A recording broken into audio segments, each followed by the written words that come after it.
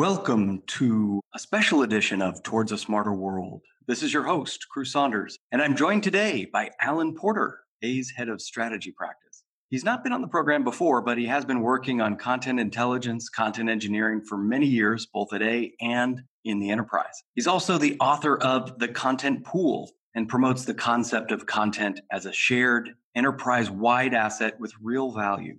Alan advocates for the convergence of content across an organization and the foundational role of content intelligence to deliver exceptional customer experiences.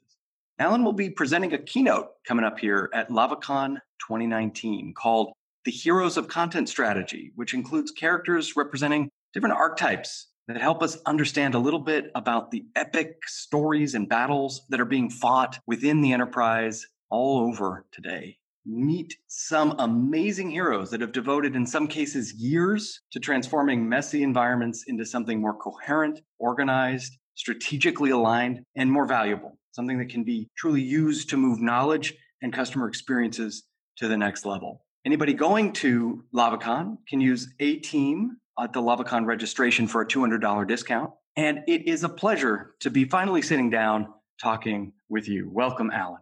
Thank you, Cruz. It's a pleasure to be here. I'm looking forward to being on the podcast and discussing the heroes of content strategy. I think it should be a fun conversation. It will be. Well, good. Can you tell us a little bit about your work within enterprise content?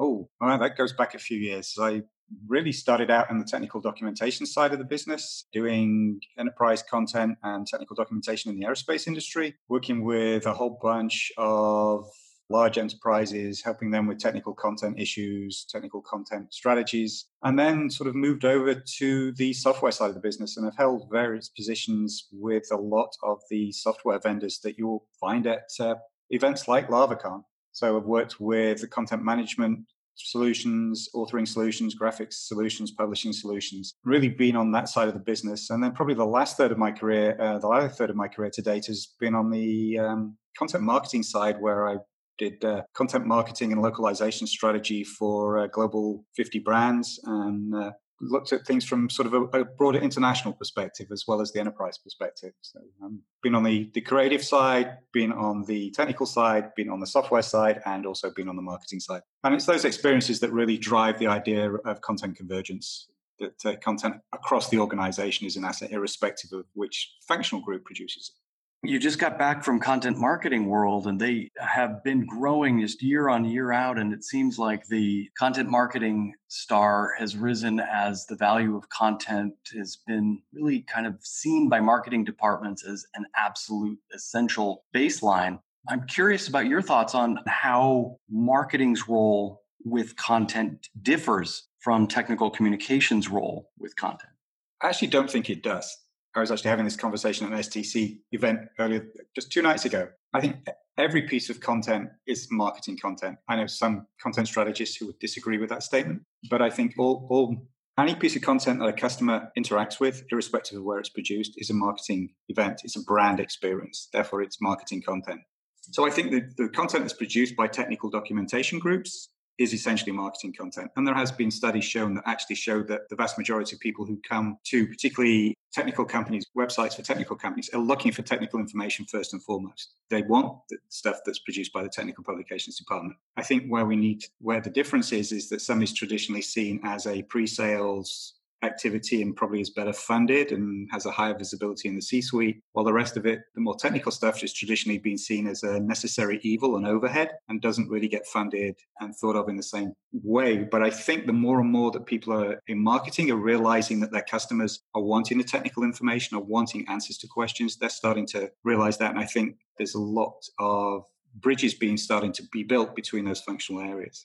I always found it interesting to look into the numbers, some that Andrea Ames came up with at IBM regarding how many sessions are originated with documentation-based content that then lead into marketing conversations or influence direct sales thinking and acquisition patterns. It's like the Google juice that comes from that dense technical content is super valuable and needs to be looked at through the lens of customer experience holistically, not just from the lens of, to your point, a cost center that is just post-sales fodder for customers not churning. Yeah, as I say, I think unfortunately it's been seen as a necessary evil in the past that we do the minimum we need to either meet regulatory needs, not realizing the value that's actually there in the technical content. And as you pointed out, at IBM, I think the figures were something like 60 to 70% of the people coming to IBM.com are looking at technical documentation first before they then go and look at the marketing. When I was working with a smaller software company, actually here in town, we made the decision to put all our technical content online as a wiki. Had a huge driver in the amount of sales leads and new license revenue that it generated because people could actually get in and see what the product does and get answers to questions. So by the time they actually engaged with the sales people, they were much farther down the sales path, self-educated, ready to ask the right questions, closer to making a buying decision. So just from personal experience of putting out technical documentation with a marketing mindset and putting it in front of the customers, allowing people to actually get answers to the questions they're asking really does help drive the bottom line. And then I think the more that organizations can start to see that content, irrespective of where it comes from, can actually drive the bottom line, the more respect content gets, the more budget it gets, the higher profile it gets. Well, and that cross-functional value of content is one of the themes in the book you wrote, The Content Pool. Correct, yes. And can you tell us a little bit about that book and the central thesis of it? The central thesis really is that, and it's the subtitle of the book, is that content is the greatest asset, hidden asset in a company. So the book is about how to leverage content across the organization. So it talks through a lot of ideas around the costs of, do you know the costs of developing content? Are you developing content in a way that's reader friendly? Are you thinking about localization? You're thinking about things like delivery costs and maintenance costs. And it sort of all comes together. Are you looking at sort of introduces the ideas of structured content and being able to take content and reuse it across the organization to answer the customer's questions. And it all sort of leads together towards the end, where the end really is a call for the fact that most organizations really need a chief content officer, because what we tend to find across the enterprise is nobody really owns content from a holistic enterprise point of view. It's buried within functional silos. And really the only place that all those reporting lines tend to come together is the CEO, and content is not very rarely on the CEO's radar. I think one of the problems around content is everybody creates it, but nobody really manages it. Anybody can write, supposedly. So content is created all over the place without really anybody having that holistic mindset, that holistic governance, and bringing it together from a strategic point of view so that every content-driven brand experience is consistent. And until you really have somebody in place that can do that, I'm starting to see a few companies now that actually do have chief content officers, at least the role. They may not be in the C-suite, but at least they're sort of, a bit like a chief digital officer, some places that those roles are starting to be created, which is great. And it's interesting. I'm starting to see probably fewer CMOs, content marketing officers now, and more chief experience officers and chief content officers. We have been seeing quite a bit of that, haven't we? The idea, I think we were on a call the other day with somebody that runs the head of global omni-channel customer experience. Yes. And so it was this role built with cross-functional content authority implied. And then realizing when they look at their portfolio that in order to make that all happen, a content pool needs to exist out of which the experiences can be drawn and formulated and assembled and created for these new customer contexts that are being defined. Very much so. And I think also it's part of the fact that we're starting to see also an integration of the content with the physical products as well. People starting to realize that digital world, or in a sort of where there's that, particularly as we move towards things like the Internet of Things, where there's the digital and physical interface and you're getting more soft. I was talking to somebody yesterday about oil rigs, and they were telling me that I think it was like 60 to 70% of what comes out of an oil rig manufacturer now is a software company. It's software, not necessarily the hardware. We're getting this integration of the digital and the physical, and content's really driving that. And we're starting to see more, I think, as that is actually being exposed within the organizations as well. It's driving up to this idea of the customer experience as a holistic whole, and people starting to get authority to do that. And I would say in the vast majority of customer experience, particularly in the digital environment, is content driven. So it's sort of implied that content drives that. And in a few places that's becoming explicitly expressed as well. One of our clients is actually a head of product, aren't they? On the software business, they're a head of product that owns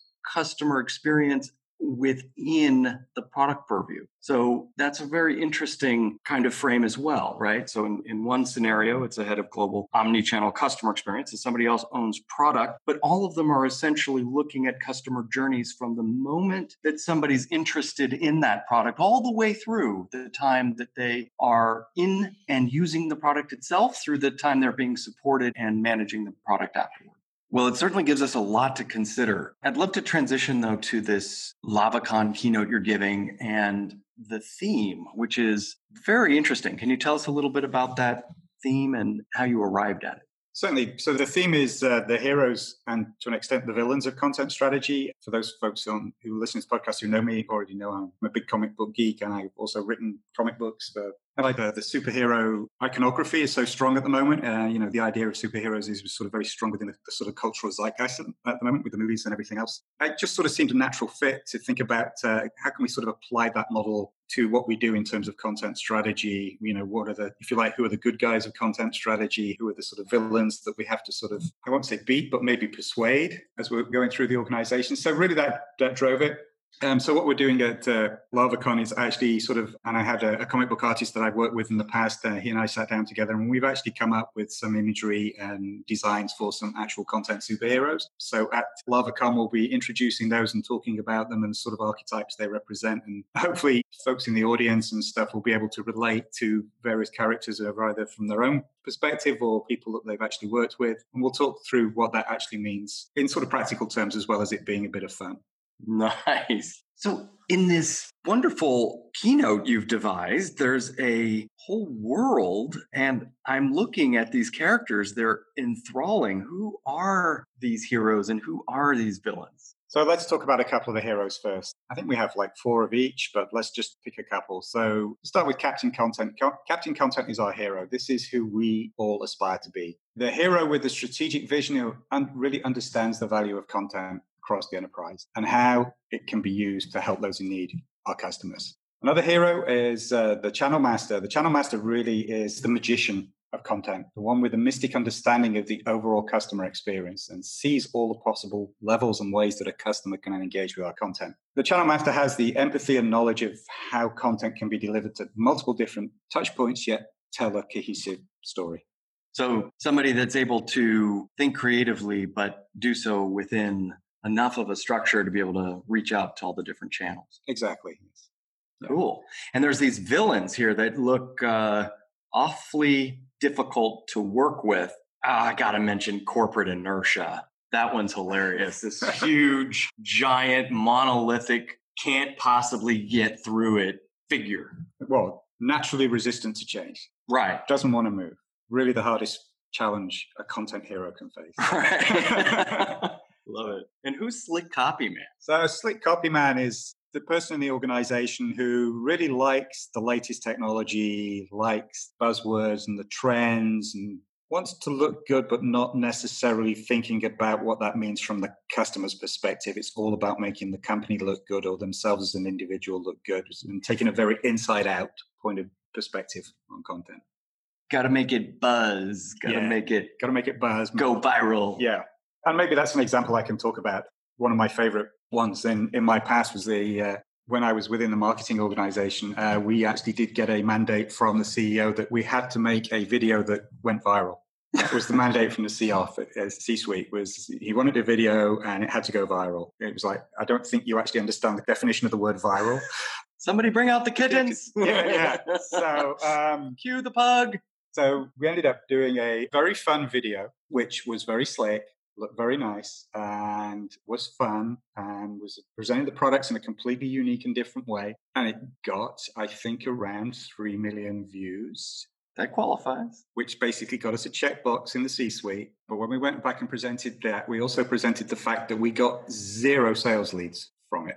We'd spent a fortune on this video, and all we got was 3 million views. This is vanity metrics. Oh my gosh. Yeah. It reminds me of the airline that decided to prioritize on-time departures over any other stat. So they were going to be on time, and by golly, they got on time, but they lost all their customers because of lost luggage and completely furious But from the Captain content point of view, what we did as well, we had the budget and the crew and everything to shoot this video. We shot a much lower production value video that showed a practical way of using the product. It didn't get, and in that, we actually also put links to the online e-commerce site.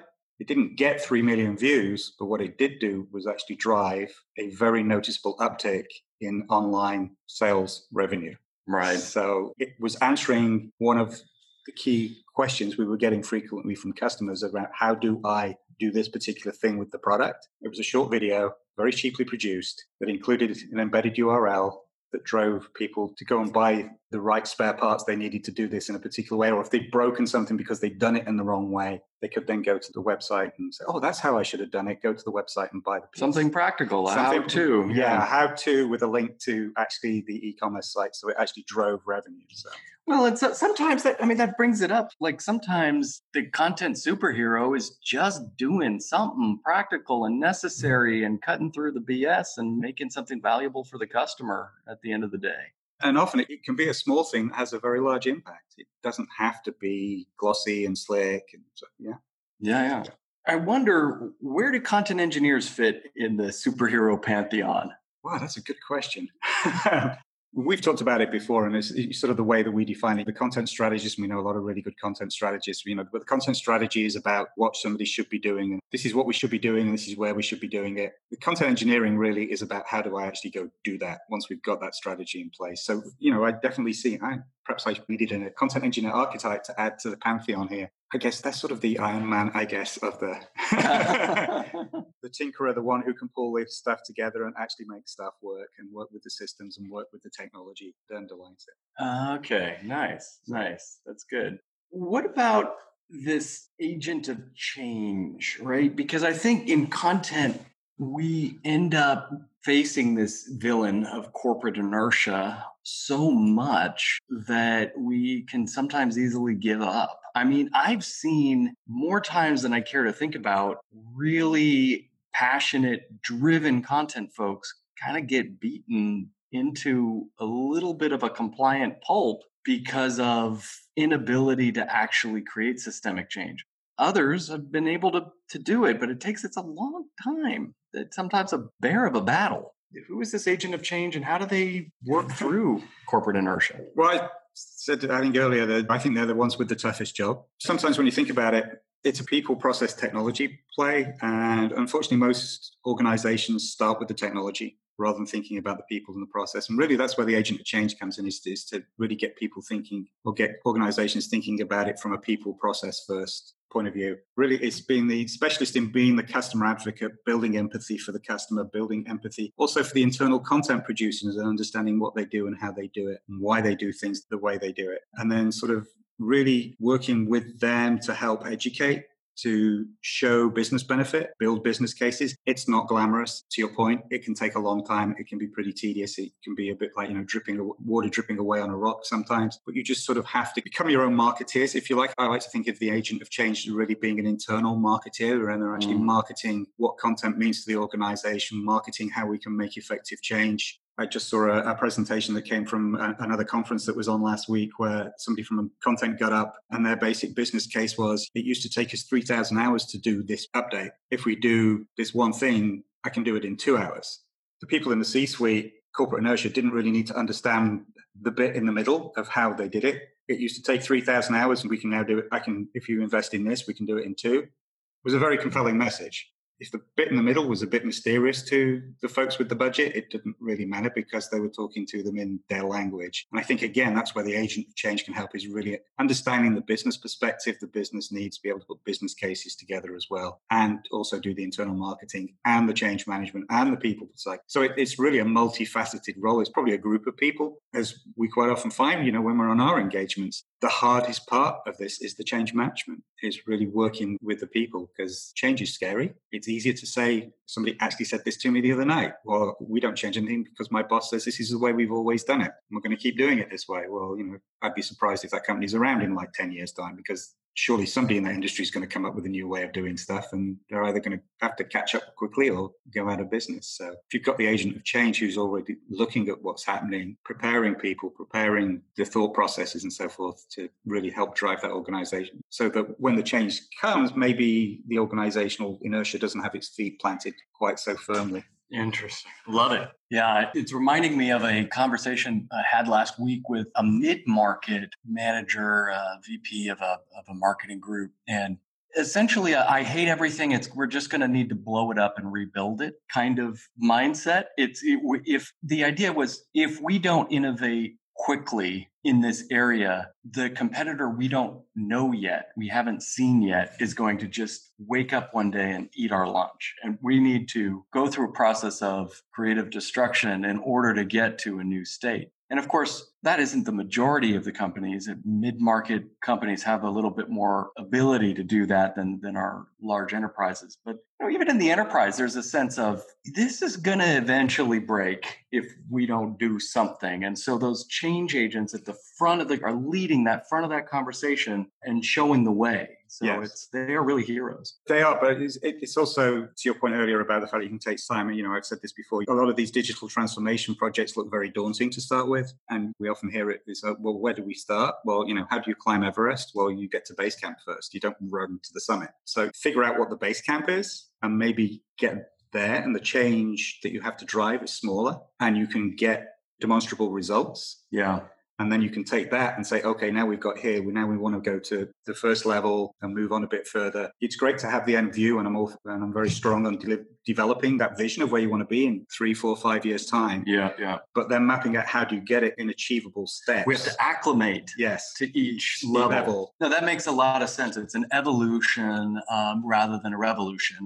I think some agents of change are evolutionary and able to be as effective as others who are revolutionary. Revolution's a lot harder thing to sell within an enterprise. It is. No matter how many times the enterprise comes out and says, we're going to innovate. And, the amount of enterprises I've seen who have innovation labs or so they can say they're innovating, but the actual real change comes from within the organization on process changes and people realizing that they can make small changes that add up. Yeah. And as you said, acclimatize over a period of time. Yeah. It's like it's an evolutionary process. When you look back, it looks like a revolution that happened, but it happened in these evolutionary steps. Yeah.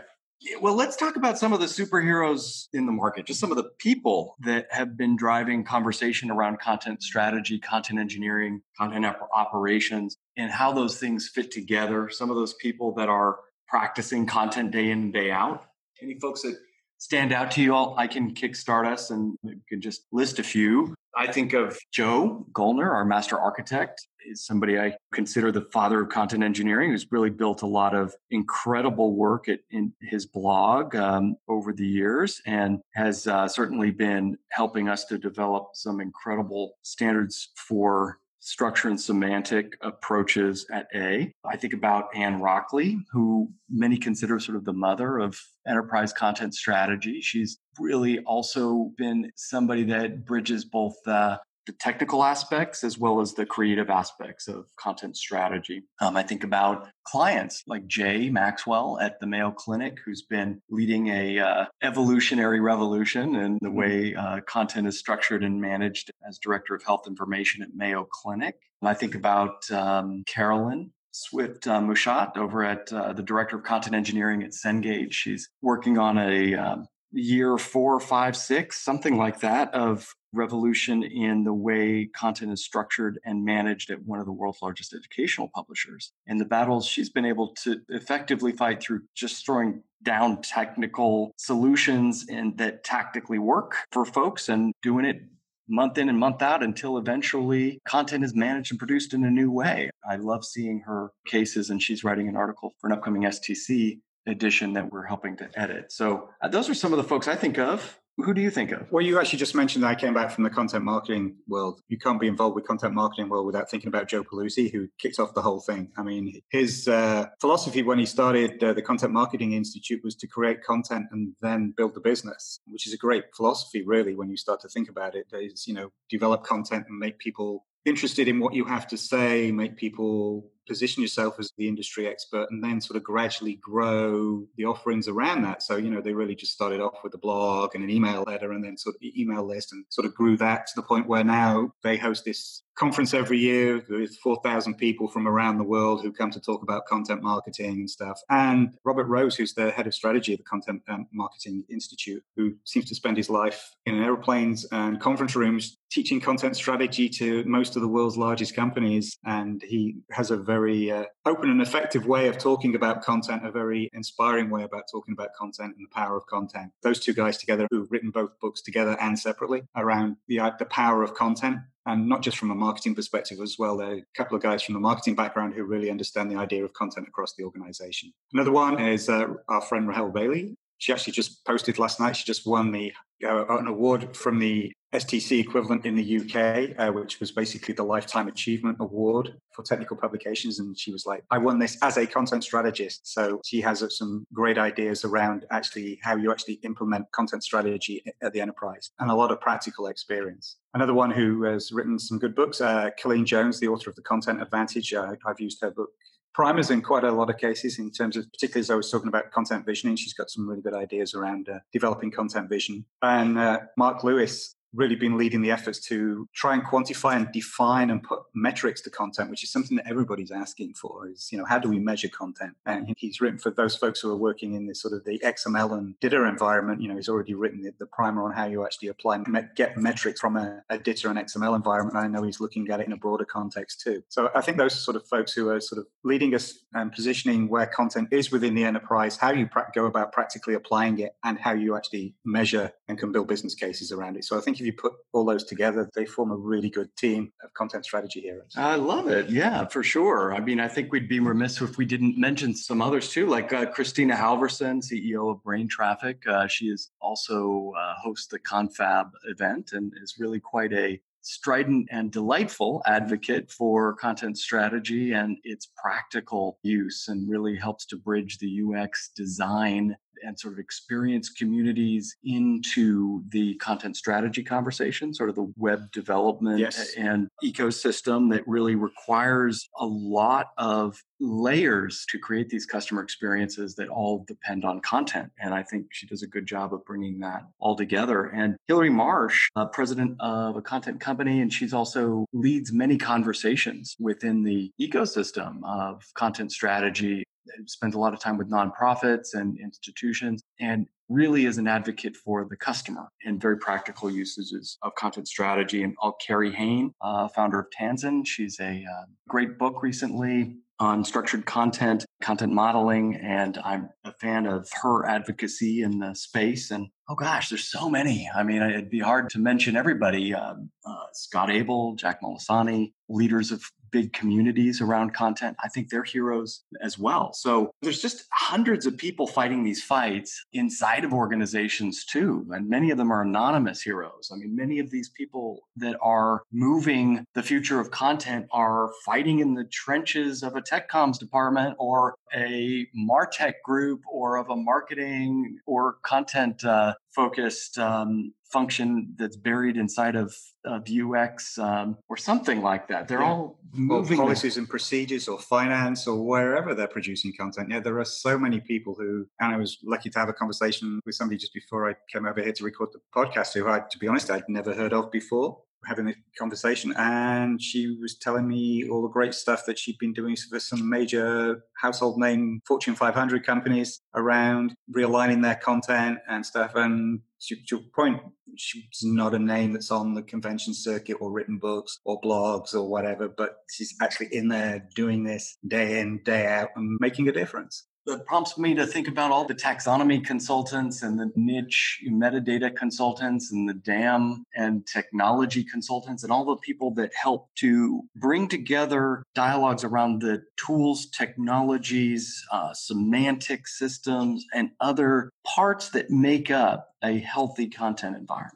And you make a good point about the tools. I know we said it's sort of people, process, technology, but also a lot of innovation, and a lot of this is being driven by folks in the tools group, tools companies who are talking to customers, looking at the way their products, looking at the standards, helping to bridge some of those silos that exist within these organizations by making their tools talk to each other and sort of opening those areas of dialogue and making it so content can start to move around the enterprise in easier ways than it ever did in the past. Yeah. So, I hope someday we can tell more of our client stories, because there's some really epic journeys in there as well. Oh, yeah. We've been through some great challenges and had some great victories. And we're still on some really interesting, heroic journeys with some of our clients. So. It is very much a hero's journey. We start with sometimes a very messy and challenging landscape and move it towards order over time, a new way of looking at content. So how do we bring all these content heroes together, industry, but also in the enterprise? I mean, there's both the archetypes of heroes and just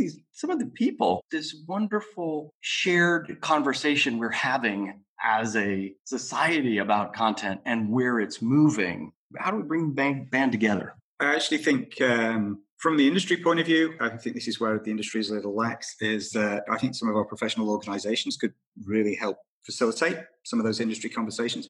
It tends to happen ad hoc at various conferences like LavaCon, where you will get a bunch of people who are on some of the ones that we just mentioned earlier will just so happen to be in the same place at the same time. So we start that. I know we've, obviously through we've already done a couple of round tables and got people together. I think the content order. Through the content order. I think that's a great step. But as I say, I think some of the professional organizations that we're involved with, things like the Content Marketing Institute, the STC or whatever, maybe when they need to start sort of collaborating, coming together somehow. Within the enterprise, that's a very good question. I believe really the answer lies in what we sort of term the content services organization, and sort of developing a cross-functional organization or cross-functional team where you're actually bringing in people who've got the skills we want in these content heroes, but actually also include some of the villains so that they're involved in the conversations earlier on, and it doesn't become a battleground. It actually becomes a collaboration. So bringing, together a cross-functional teams that include folks from content strategy, people who understand content engineering and how the content's put together, the taxonomists, the structure and so forth. People understand how content operations, how we actually create, manage, produce and deliver the content. And then bringing in people who actually also understand the customer point of view, and those who have, if you like, that internal process mindset as well, bringing them all together and really creating cross-functional teams. We've seen in a couple of clients where they've gone out and created a specific content service organization. We've got other clients where it's become more of a sort of a cross-functional matrix type organization. But in every case, we've actually seen definite increases in collaboration, in communication, building a greater understanding of where they need to go with their content. That's great. And it's a good chance to put in a plug for the Content Order, which is a free membership-based system that we rolled out earlier this year. Basically gives everybody access to some conversations. We're also hoping to ante that into more peer-based discussions that are being facilitated among practitioners, as well as hosted and moderated roundtables among industry experts and luminaries and the like. But then also there's a really interesting conversation happening around content operations. We believe that is very much a function of, as Alan mentioned, the content services organization. And we've defined that in a long white paper put together that's also available to Content Order members. So sign up for that for free on simplea.com. And I really enjoyed our sit down today. We have covered so much, and I'm really looking forward to hearing all about how LavaCon 2019 goes and your keynote. And we've got 5 agents going, I think. And yes. With you. And that's going to be a good time. It always is every year. I'm going to miss it this year, but we'll be there next year. And I guess this year it's in Portland. Yeah. Yes, it's in Portland, and I'm really looking forward to it. As you say, it's usually one of the highlight conferences and shows of the year, and it's always a great time. Hopefully, some people will enjoy the keynote, and as I said, they maybe recognize a few of the archetypes that are up there. And I think Jack's got a few things planned around the theme of heroes for this year as well. So it should be a fun event, and looking forward to being there. He always has so much up his sleeve in terms of amazing and fun times for attendees. So good times on this discussion. Thanks for joining us, and look forward to our next conversation in Towards a Smarter World. And thank you very much, Alan.